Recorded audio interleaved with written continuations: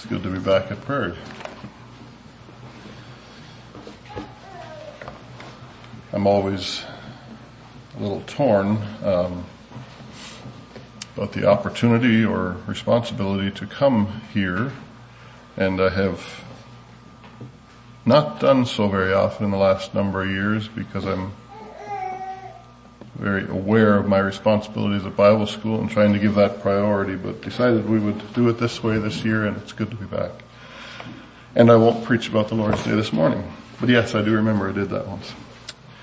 Our text this morning is from the book of Hosea. You can turn there, but it'll be a few minutes before we get there. I don't always do it this way, but this morning I'd like to begin with a question, or maybe it will feel like a riddle, I'm not sure. Some time ago I was reading a familiar account, and in that account I found a verse. In that verse I found a very little story that I didn't know or remember reading before. And I like when that happens. In that story there was a name, and that name is your riddle this morning. So, I'm asking you to think about it, but don't say it as soon as it comes to your mind, because I want to see if others can get it as well. So, my name is Jedediah. Anyone know already who that is? Just raise your hand, don't give the answer. He has another name, that's what we're looking for eventually. I was a king. I got my name from God. He sent a prophet to my parents with this name. And the meaning of my name was in itself a message from God to my father. Now my parents gave me another name, and that name is more familiar. That's what we're looking for here. That name also had significant meaning. So there was two names, and they both had a significant meaning. Anyone know who we're talking about yet? You'd be doing really good if you did. That would be 10 points. But we're not keeping score. I built a wall around Jerusalem, and my older brother died before I knew him. I'm still looking for the first hand, so 10 points to the first hand. What is my more familiar name? The name my parents gave me means peaceable. But the name that God gave me means beloved of the Lord. Next clues get kind of broad, so we'll have a whole bunch of hands coming at once here probably. When I went to Gibeon, God appeared to me in a dream. If I told you the dream, you would all know. I was not the oldest son, but I was anointed king while my father was still living.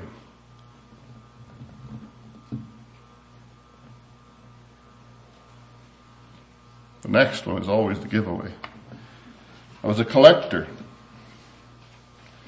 I collected horses and I collected wives.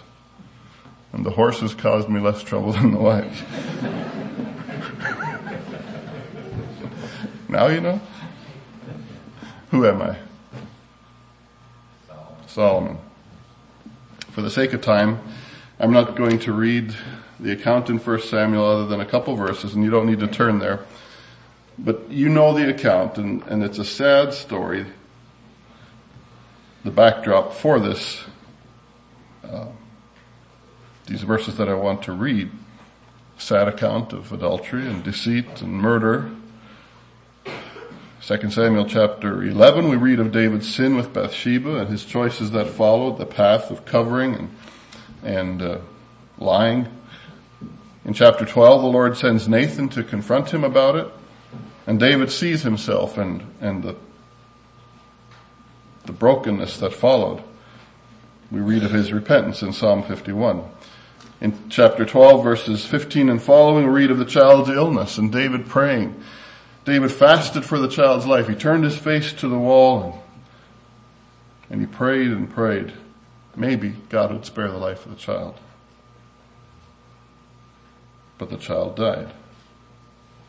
2 verses from 2 Samuel chapter 12. And David comforted Bathsheba his wife and went in unto her and lay with her, and she bare a son, and he called his name Solomon, and the Lord loved him. And he sent by the hand of Nathan the prophet, and he called his name Jedediah, because of the Lord. So we have Jedediah, because of the Lord, beloved of the Lord. A marriage that began with a trail of sin, deceit, led to heartfelt sorrow for that sin and grief. I believe David took personal responsibility for the sickness of the child and the death of the child. He prayed, he fasted, he refused to be comforted. But the fruit of that godly sorrow and repentance was beautiful. God was pleased. New life brought joy where sorrow had been. And that baby that was born rose to greatness. He was promoted to the throne above all his brothers, and that's who we're talking about here. We don't understand the sovereignty of God in that. We don't understand why this child needed to die for David's sin. David had other sons as well. Why was it this son who was chosen above the others? Chosen to reign. And in his kingdom, the nation enjoyed peace and prosperity above that of any other time. So, just understand the picture. This began with sin, began with regret, began with reproach on the name of God because David had done this. But God worked through that marriage. He brought a king who reigned in greatness. God worked beauty and joy in the place where sin brought trouble and sorrow. And I'm going to say that nobody saw that coming. They didn't predict that. But God in His grace has a way, when we respond well, He has a way of redeeming those places of trouble for His glory, for His ultimate glory. And that's in essence the theme of the message this morning. Now, this is not going back to the Sunday school lesson and saying, let us do evil that good may come. But it is the message of Scripture, it's the message of the gospel that God will take the brokenness and He will take our place of trouble. Indeed, He came because we were in a place of trouble. And He came to redeem us. And He came to bring life where death had reigned. He came to bring hope where there was no hope. He came to bring light into the midst of darkness. That's the gospel story. It's repeated over and over. And we're just looking at a couple little examples this morning. I thank God for His redeeming grace. Nothing I'm going to share this morning is new. But if you could leave here encouraged, if your faith in God's ability to redeem your personal place of trouble, whatever that is, whatever that was, the things you wish you could change, maybe regrettable choices that others have made that have impacted you, maybe regrettable choices you have made. If you could go home believing that somehow, sometime, some way, in some, beyond anything you can even imagine right now, God can bring glory to Himself in that messy place, then that would be good enough for me. We're going to consider a few different examples from Scripture, but as I mentioned, my text is from Hosea. You know, the prophet Hosea was called to a life of rejection and sorrow with an unfaithful wife. And in the vivid example of Hosea's marriage, God pleads with His people, His bride, to see how they had rejected Him, how they had lived an adulterous life serving other gods. We're going to read the entire chapter 2, the entire chapter. And in the first verse, he's speaking to his son and his daughter who were named in chapter 1. We have his son, who was actually younger than So the son was Ami, or Ami, is it? And that name meant, back in verse 9 of chapter 1, just keep in mind the meaning of these names. God said, call his name Lo-Ami, for ye are not my people, and I will not be your God. The prefix lo is not given in verse 1 of chapter 2, but I believe it's speaking of the same child. And then his sister Lo-Ruhamah, just called Ruhamah in chapter 2, and that name meant, back in verse 6, she conceived again and bare a daughter, and God said unto him, to Hosea, call her name Lo-Ruhamah, for I will no more have mercy upon the house of Israel, but I will utterly take them away. Just keep in mind the meaning of those names. Chapter 2. Say unto your brethren, Ami, and to your sisters, Ruhamah, plead with your mother, plead, for she's not my wife, neither am I her husband. Let her therefore put away her whoredom out of her sight, and her adulteries from between her breasts, lest I strip her naked, set her as in the day that she was born, and make her as a wilderness, and set her like a dry land, and slay her with thirst. And I will not have mercy upon her children, for they be the children of whoredoms. For their mother hath played the harlot. She that conceived them hath done shamefully. For she said, I will go after my lovers that give me my bread and my water, my wool and my flax, mine oil and my drink. Therefore behold, I will hedge up thy way with thorns and make a wall, that she shall not find her paths. And she shall follow after her lovers, and she shall not overtake them, and she shall seek them, but she shall not find them. Then shall she say, I will go and return to my first husband, for then it was better with me than them. For she did not know that I gave her corn, her wine and oil, and multiplied her silver and gold, which they prepared for Baal. Therefore will I return, and take away my corn in the time thereof, and my wine in the season thereof, and I will recover my wool and my flax given to her to cover her nakedness. And now will I discover her lewdness in the sight of her lovers, and none shall deliver her out of mine hand. I will also cause all her mirth to cease, her feast days, her new moons, her Sabbaths, and all her solemn feasts. And I will destroy her vines and her fig trees, whereof she hath said, these are my rewards that my lovers have given me. And I will make them a forest, and the beasts of the earth shall eat them. And I will visit upon her the days of Balaam, wherein she burned incense to them. And she decked herself with her earrings and with jewels. And she went after her lovers. And she forgot me, saith the Lord. Written in prophetic language here. But you understand the picture that God is saying through the imagery of Hosea and his wife and children.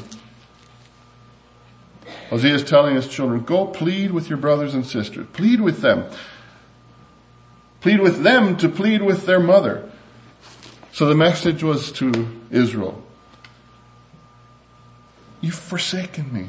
You've chased after all these other lovers, and you said, they're the ones that give me my corn and my oil and my wine and my flax. That's who's been providing for me. That's where I get my provision and my gold.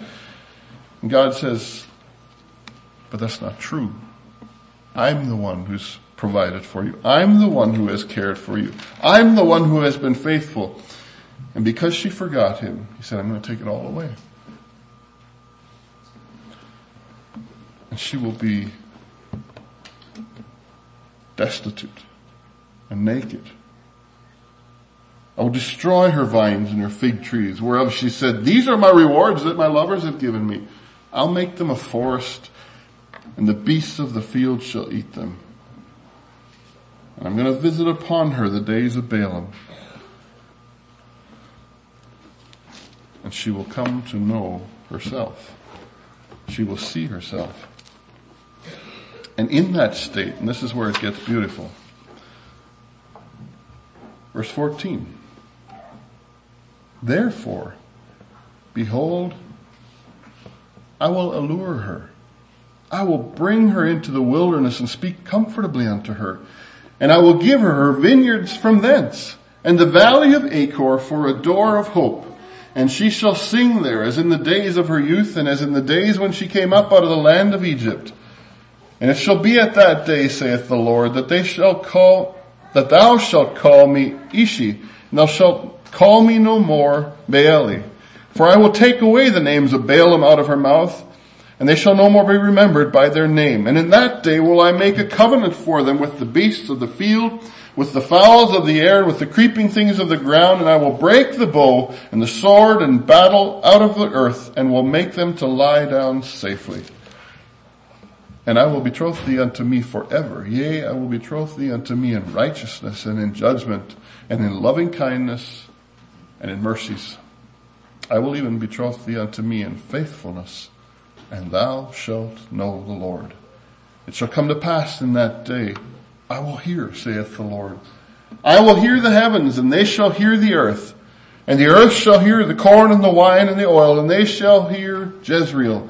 And I will sow her unto me in the earth, and I will have mercy upon her that had not obtained mercy, and I will say to them which were not my people, Thou art my people, and they shall say, Thou art my God. There's a lot contained in this chapter, and I'm not really going to work my way through it and teach what's all here, but I just want to point a few things out. So the message was there's going to be a time of suffering. You're going to take it all away, and Israel is going to suffer. But in that, God offered a door of hope. And that's what we're going to be focusing on in verse 14 and 15. But let's just move through a little more. Verse 16, It shall be at that day, saith the Lord, that thou shalt call me, and the word here means my husband or my lover. Thou shalt call me my husband, and no more call me my master. You're going to come back to me as your husband. I will take away the names of Baalim out of her mouth, and they shall no more be remembered by their name. And he talks about restoration. And then at the end of the chapter, will come to pass in that day, I will hear, saith the Lord, I'll hear the heavens, and they shall hear the earth, and the earth shall hear the corn, the wine, the oil, and they shall hear Jezreel, which was the name of the first child,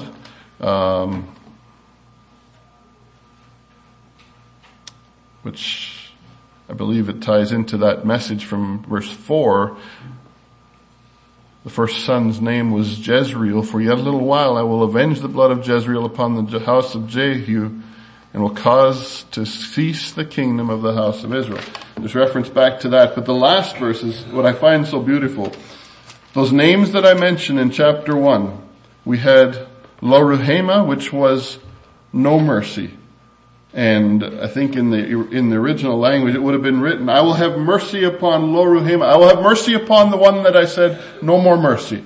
And I will say to them which were not my people, I will say to Lo Ami, who was, ye are not my people, I will say to them, thou art my people. And the response, thou art my God. So there's a restoration spoken of here. And that's what we're getting at in verses 14 and 15 as well. God's pleading with Israel, and he tells them of the judgment to come and how they were going to suffer. But he doesn't leave Israel, and he doesn't leave his wife, Hosea's wife there. He says in verse 14, behold, I will allure her, I will draw her, bring her into the wilderness, I'll speak comfortably unto her, and I will give her her vineyards from thence. In the wilderness, there will be vineyards. And then the phrase that I'm using as my title this morning, I will give her her vineyards from thence, and the valley of Achor for a door of hope. That's my title, the valley of Achor for a door of hope. Does anyone know anything about the valley of Achor, what that's referring to?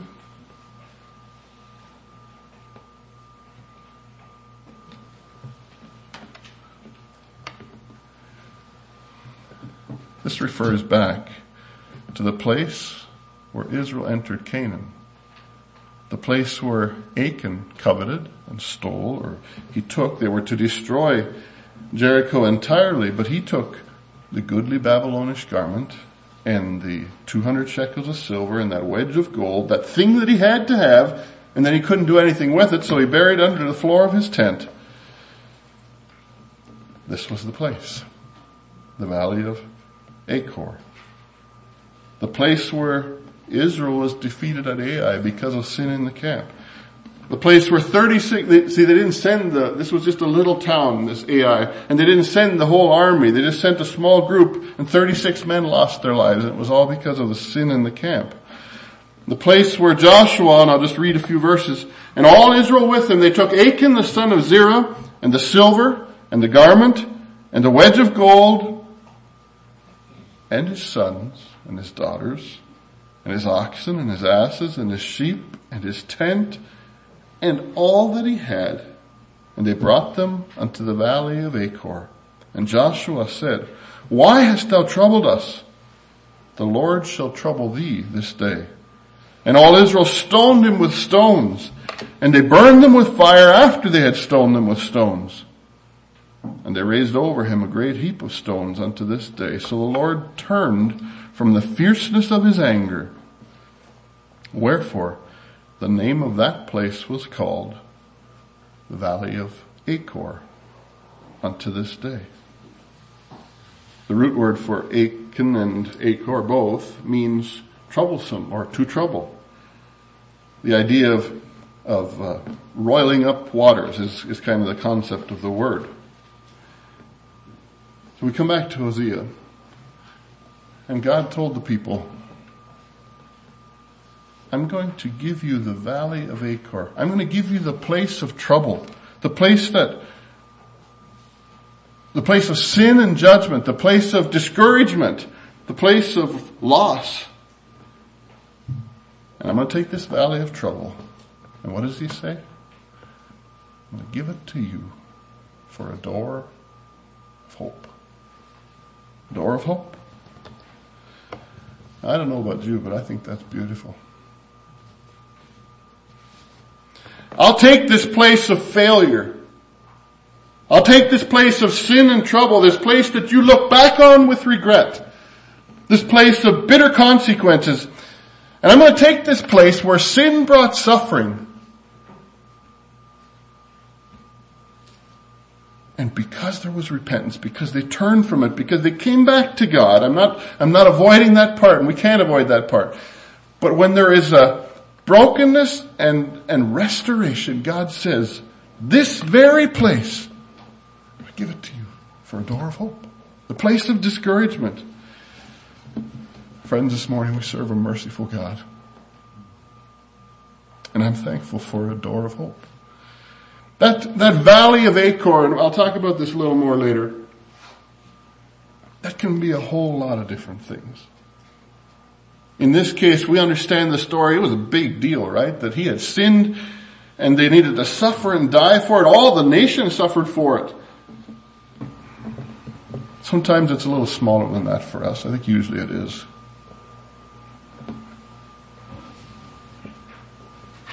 But I'm guessing as some of you think about this, you know what your valley of Achor is. It's a place that you look back on with regret. Maybe a broken relationship that you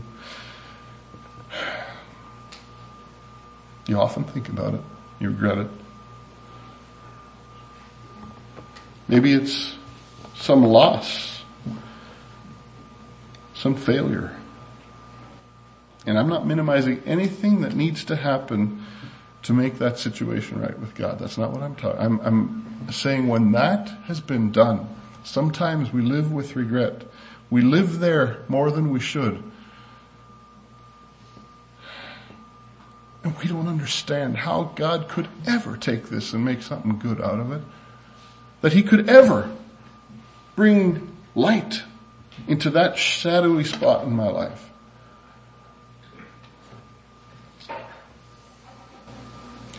Even though you don't understand how that could ever happen, because usually in the middle of it we can't understand.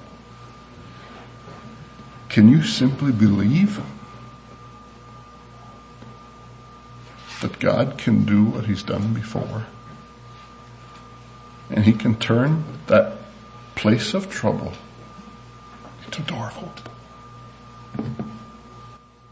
Maybe you actually understand that your valley of trouble is the end result of your own personal failure. There is sowing and reaping. We can't avoid that. There is sowing and reaping. You deliberately chose the wrong path and you look back with regret. And maybe you can hardly forgive yourself for it. I am not saying, hear me clearly, I'm not saying that God will miraculously change all the circumstances of reaping in your life, because that doesn't happen. Sowing and reaping is not just God's vengeance. That's a law of being. When we sow, we reap. That's a law of being, a law of creation, I guess maybe we'd call it. It's a timeless principle. Maybe that's a better way to say it.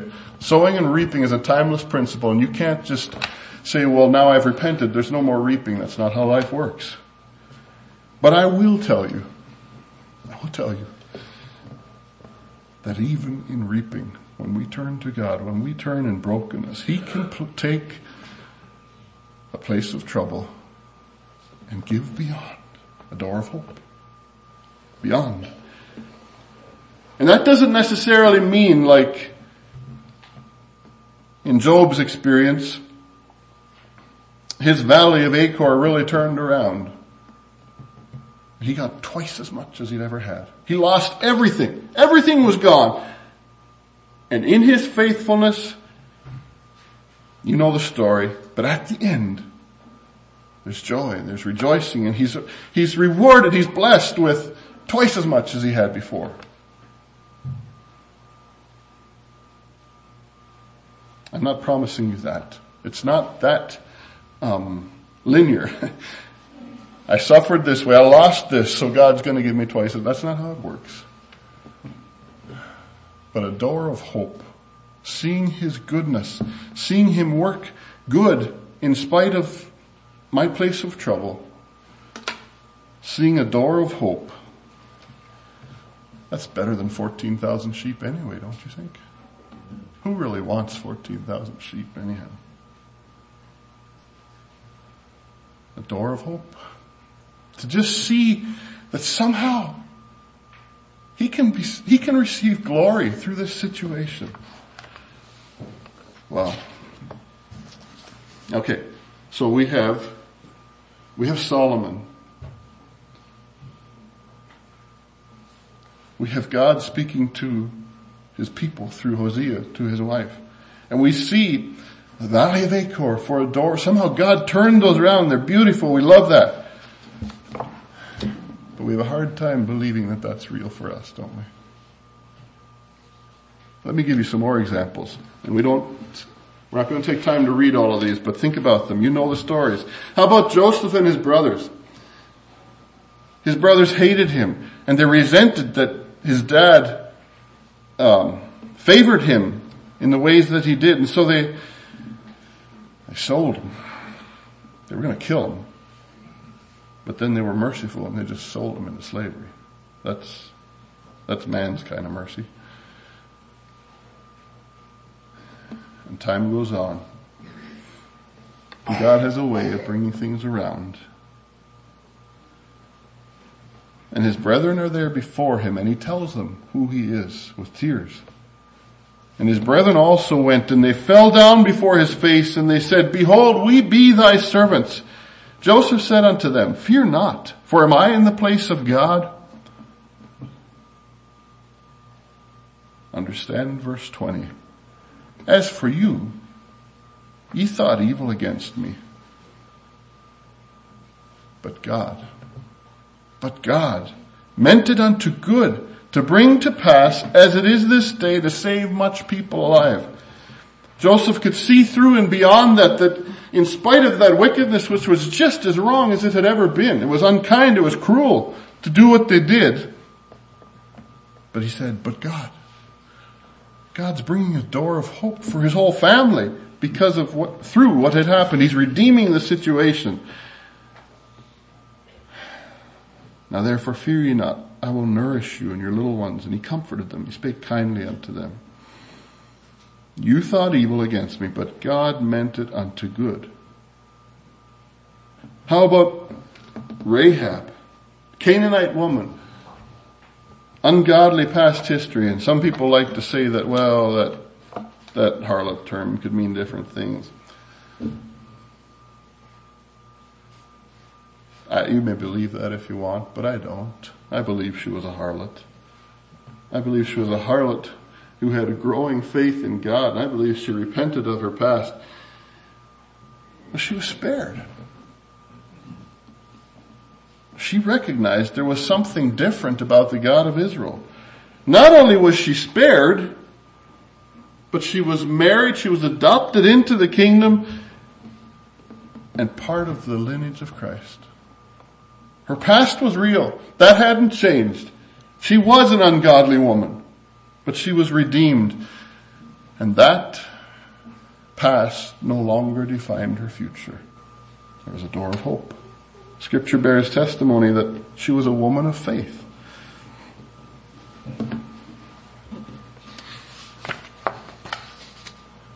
What's the theme that runs through each of these accounts?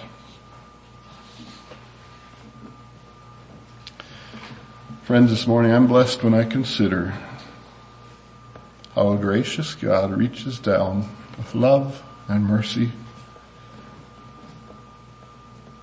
and he can redeem the messy past. God, we looked at some examples. God redeemed some really, really regrettable choices. God redeemed the impetuous and rash actions of those wrapped up in jealousy, Joseph's brothers. And he brought good out of what was dark and evil.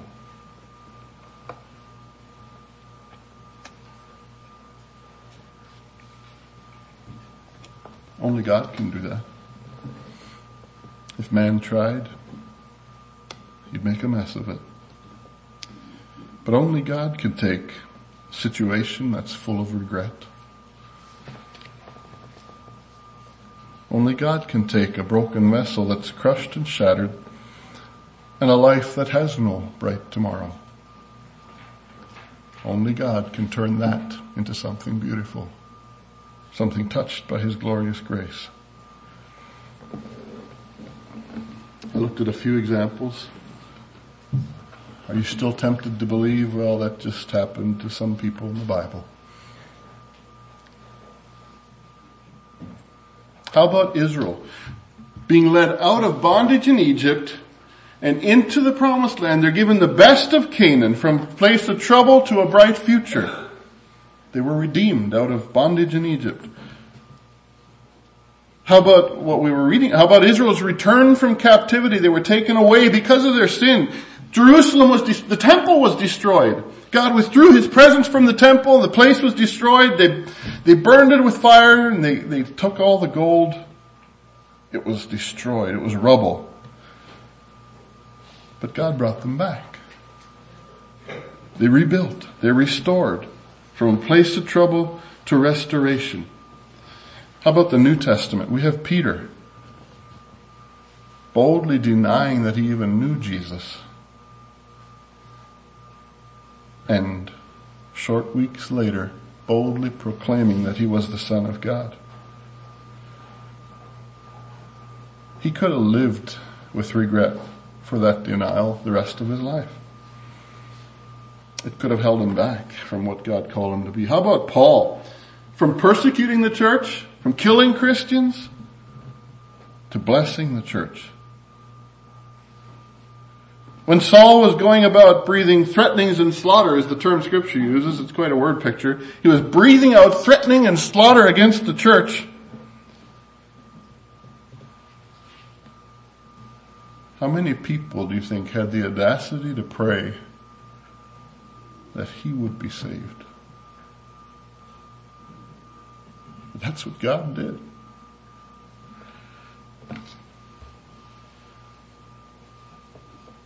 Do you have the audacity to pray for the most wicked man you've ever met that he would be saved? Or do we sometimes pray that they would be stopped, or that that somehow God would spare. I was humbled last night. One of the young men at Bible school said, not sure if he's courageous enough to say it, but would it be wrong to pray that God would stop this virus now? Obviously, we have to work through motives in doing so, right? But for His glory and according to His will, there's people suffering because of it. I was humbled because to me it all looked rather inevitable. Things spread.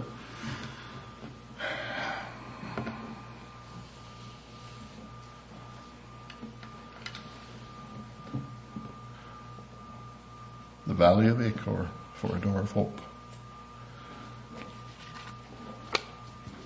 Frankly, the Bible's full of these stories when you really start thinking about it. In the end, it's one big story of redeeming grace, right? Genesis 3, all the way through to restoration in Revelation. That's the gospel. And we say we believe it. Christ enters our darkness. When we were yet without sin, Christ died for the ungodly. When the fullness of time was come, God sent forth His Son, made of a woman, made under the law, to redeem them. I love that word, to redeem them that were under the law. Matthew 20 verse 28. Even as the Son of Man came not to be ministered unto, but to minister, and to give His life a ransom. A ransom. Over and over. We could spend all morning talking about that.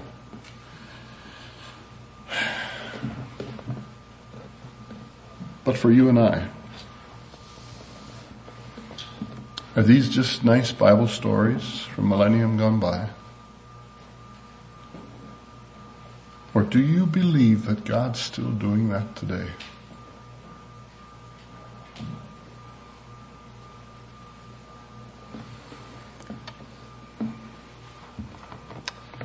If I gave enough details, some of you would know the story.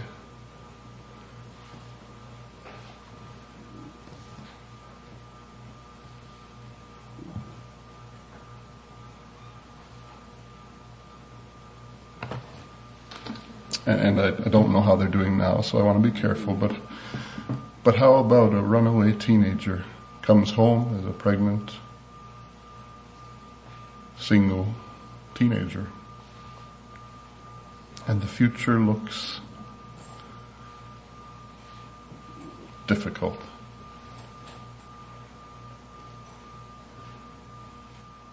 Questions were evident, they were heartfelt. Would any man ever want her? Her past, her present, the built-in family. But then one day, a bride, a groom, and a daughter, a godly husband. And I've wept tears at many weddings just because I'm kind of emotional, I guess, but that day was special. God redeemed a situation.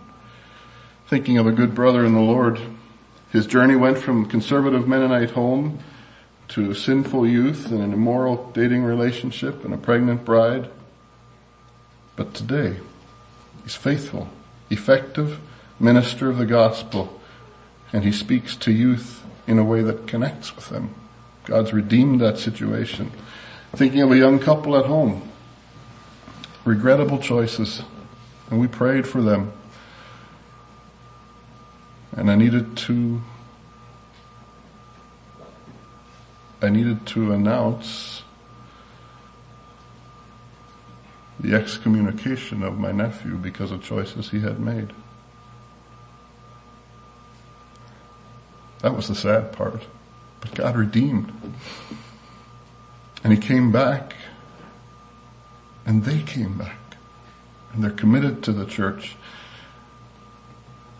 And his young bride, who had no Christian background whatsoever, teaches the ladies' Sunday school class. God redeemed. Those choices, they were regrettable.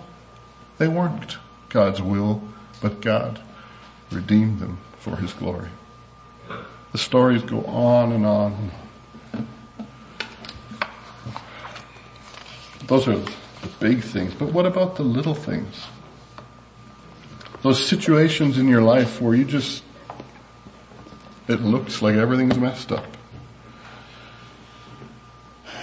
How can God bring good out of that?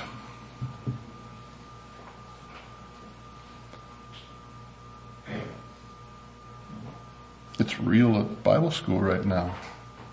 How can a cancelled Ireland tour, and the whole tour perhaps being in question, maybe even finishing the term being in question,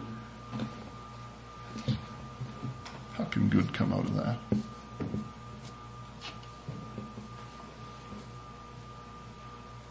In the middle of the mess, it never makes sense. Never does. And when we insist on understanding at the time, we set ourselves up for trouble. A valley of Achor. When we need to understand, and this is our tendency, I believe it, there's two facts that will come into question every time when we insist on understanding. One, we will be tempted to believe, if I must understand, then I will be tempted to doubt that God is really in control. And if that one is not in question, this one certainly will be. How can a God who's in control of everything, who will not let anything happen to me without his slipping through his filter, then how can a God like that still be good in the middle of my situation? God's sovereignty and God's goodness. We set ourselves up for doubt. We set ourselves up for unbelief when we must understand in the middle of it. Are you okay with not understanding?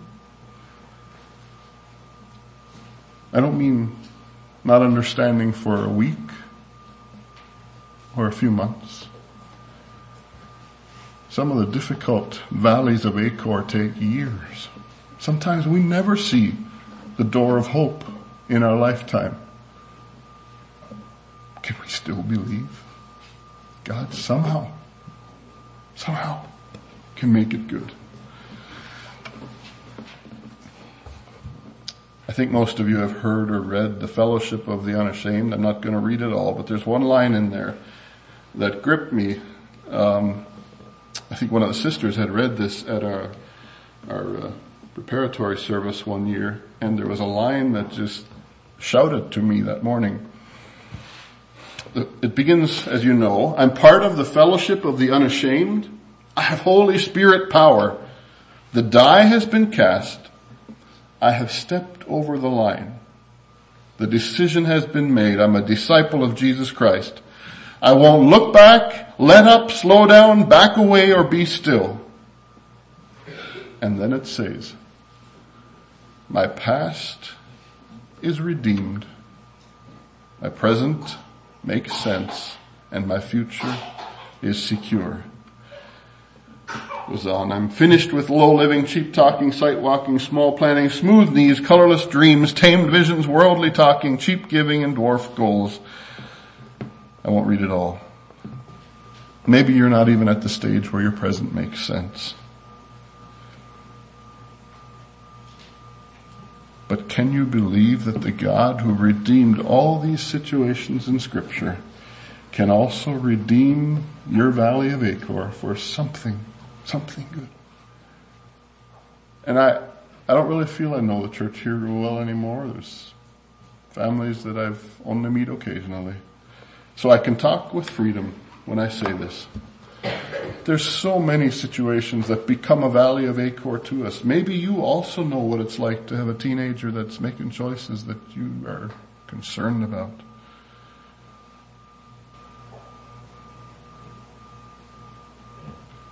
I know what it's like in a measure, but I watched my brother-in-law through that time, and it was hard to watch, to experience and to walk with him.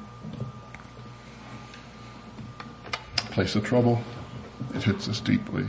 Maybe that's your valley of Achor. Maybe it can be anything. Maybe it's a financial loss. A decision you made 20 years ago that you're still trying to recover from. Maybe it is your sin, your failure. And your mind keeps going back to that place. You've repented, you've taken it to the cross, but the regrets sometimes consume you. Maybe you find the devil accusing you even though you've repented, pointing to what you used to be. Maybe your valley of Achor is your background or your family situation. Maybe it's a broken relationship that just is very real. Some reversal, some bad choice. I don't know what it is.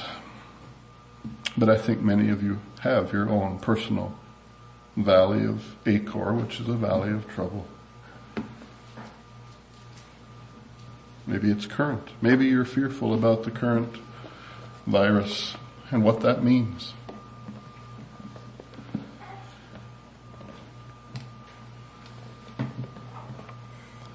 I want to be real clear on one thing. When that valley of Achor represented sin and failure in your life, I talked about situations that God redeemed. I talked about my nephew who made choices that none of you would have approved of, and we didn't, and God was displeased. But God redeemed it.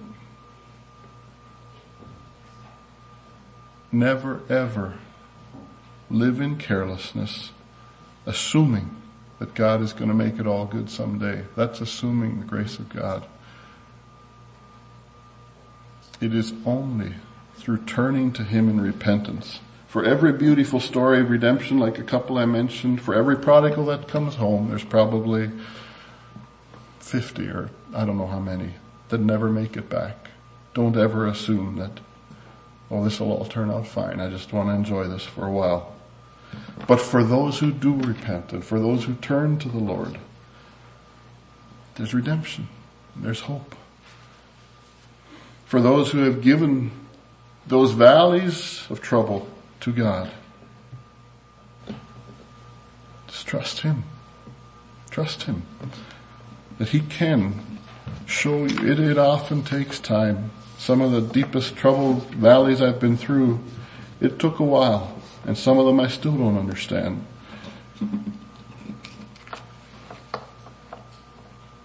But some of them I begin to see that happened for a reason.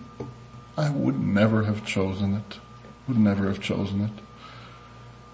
But God works good in the valley of Achor. He gives us vineyards in the wilderness, like it said in that one verse. Isaiah 51 verse 3. For the Lord shall comfort Zion. He will comfort all her waste places. Now get this. He will make her wilderness like Eden, and her desert like the garden of the Lord. Joy and gladness shall be found therein, thanksgiving and the voice of melody.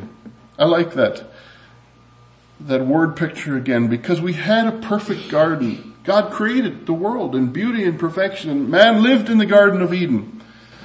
But sin, separation from God, wilderness, those terms are closely associated. And yet He says, I'm going to make the wilderness like Eden and the desert like the garden of the Lord. Friends, this morning, you could tell me about your valley of Achor and you could say, what good could come out of this? You don't understand, and I don't understand. But the same God who's done it over and over and over before, the same God who's all about redeeming darkness to light, the same God who's about restoration,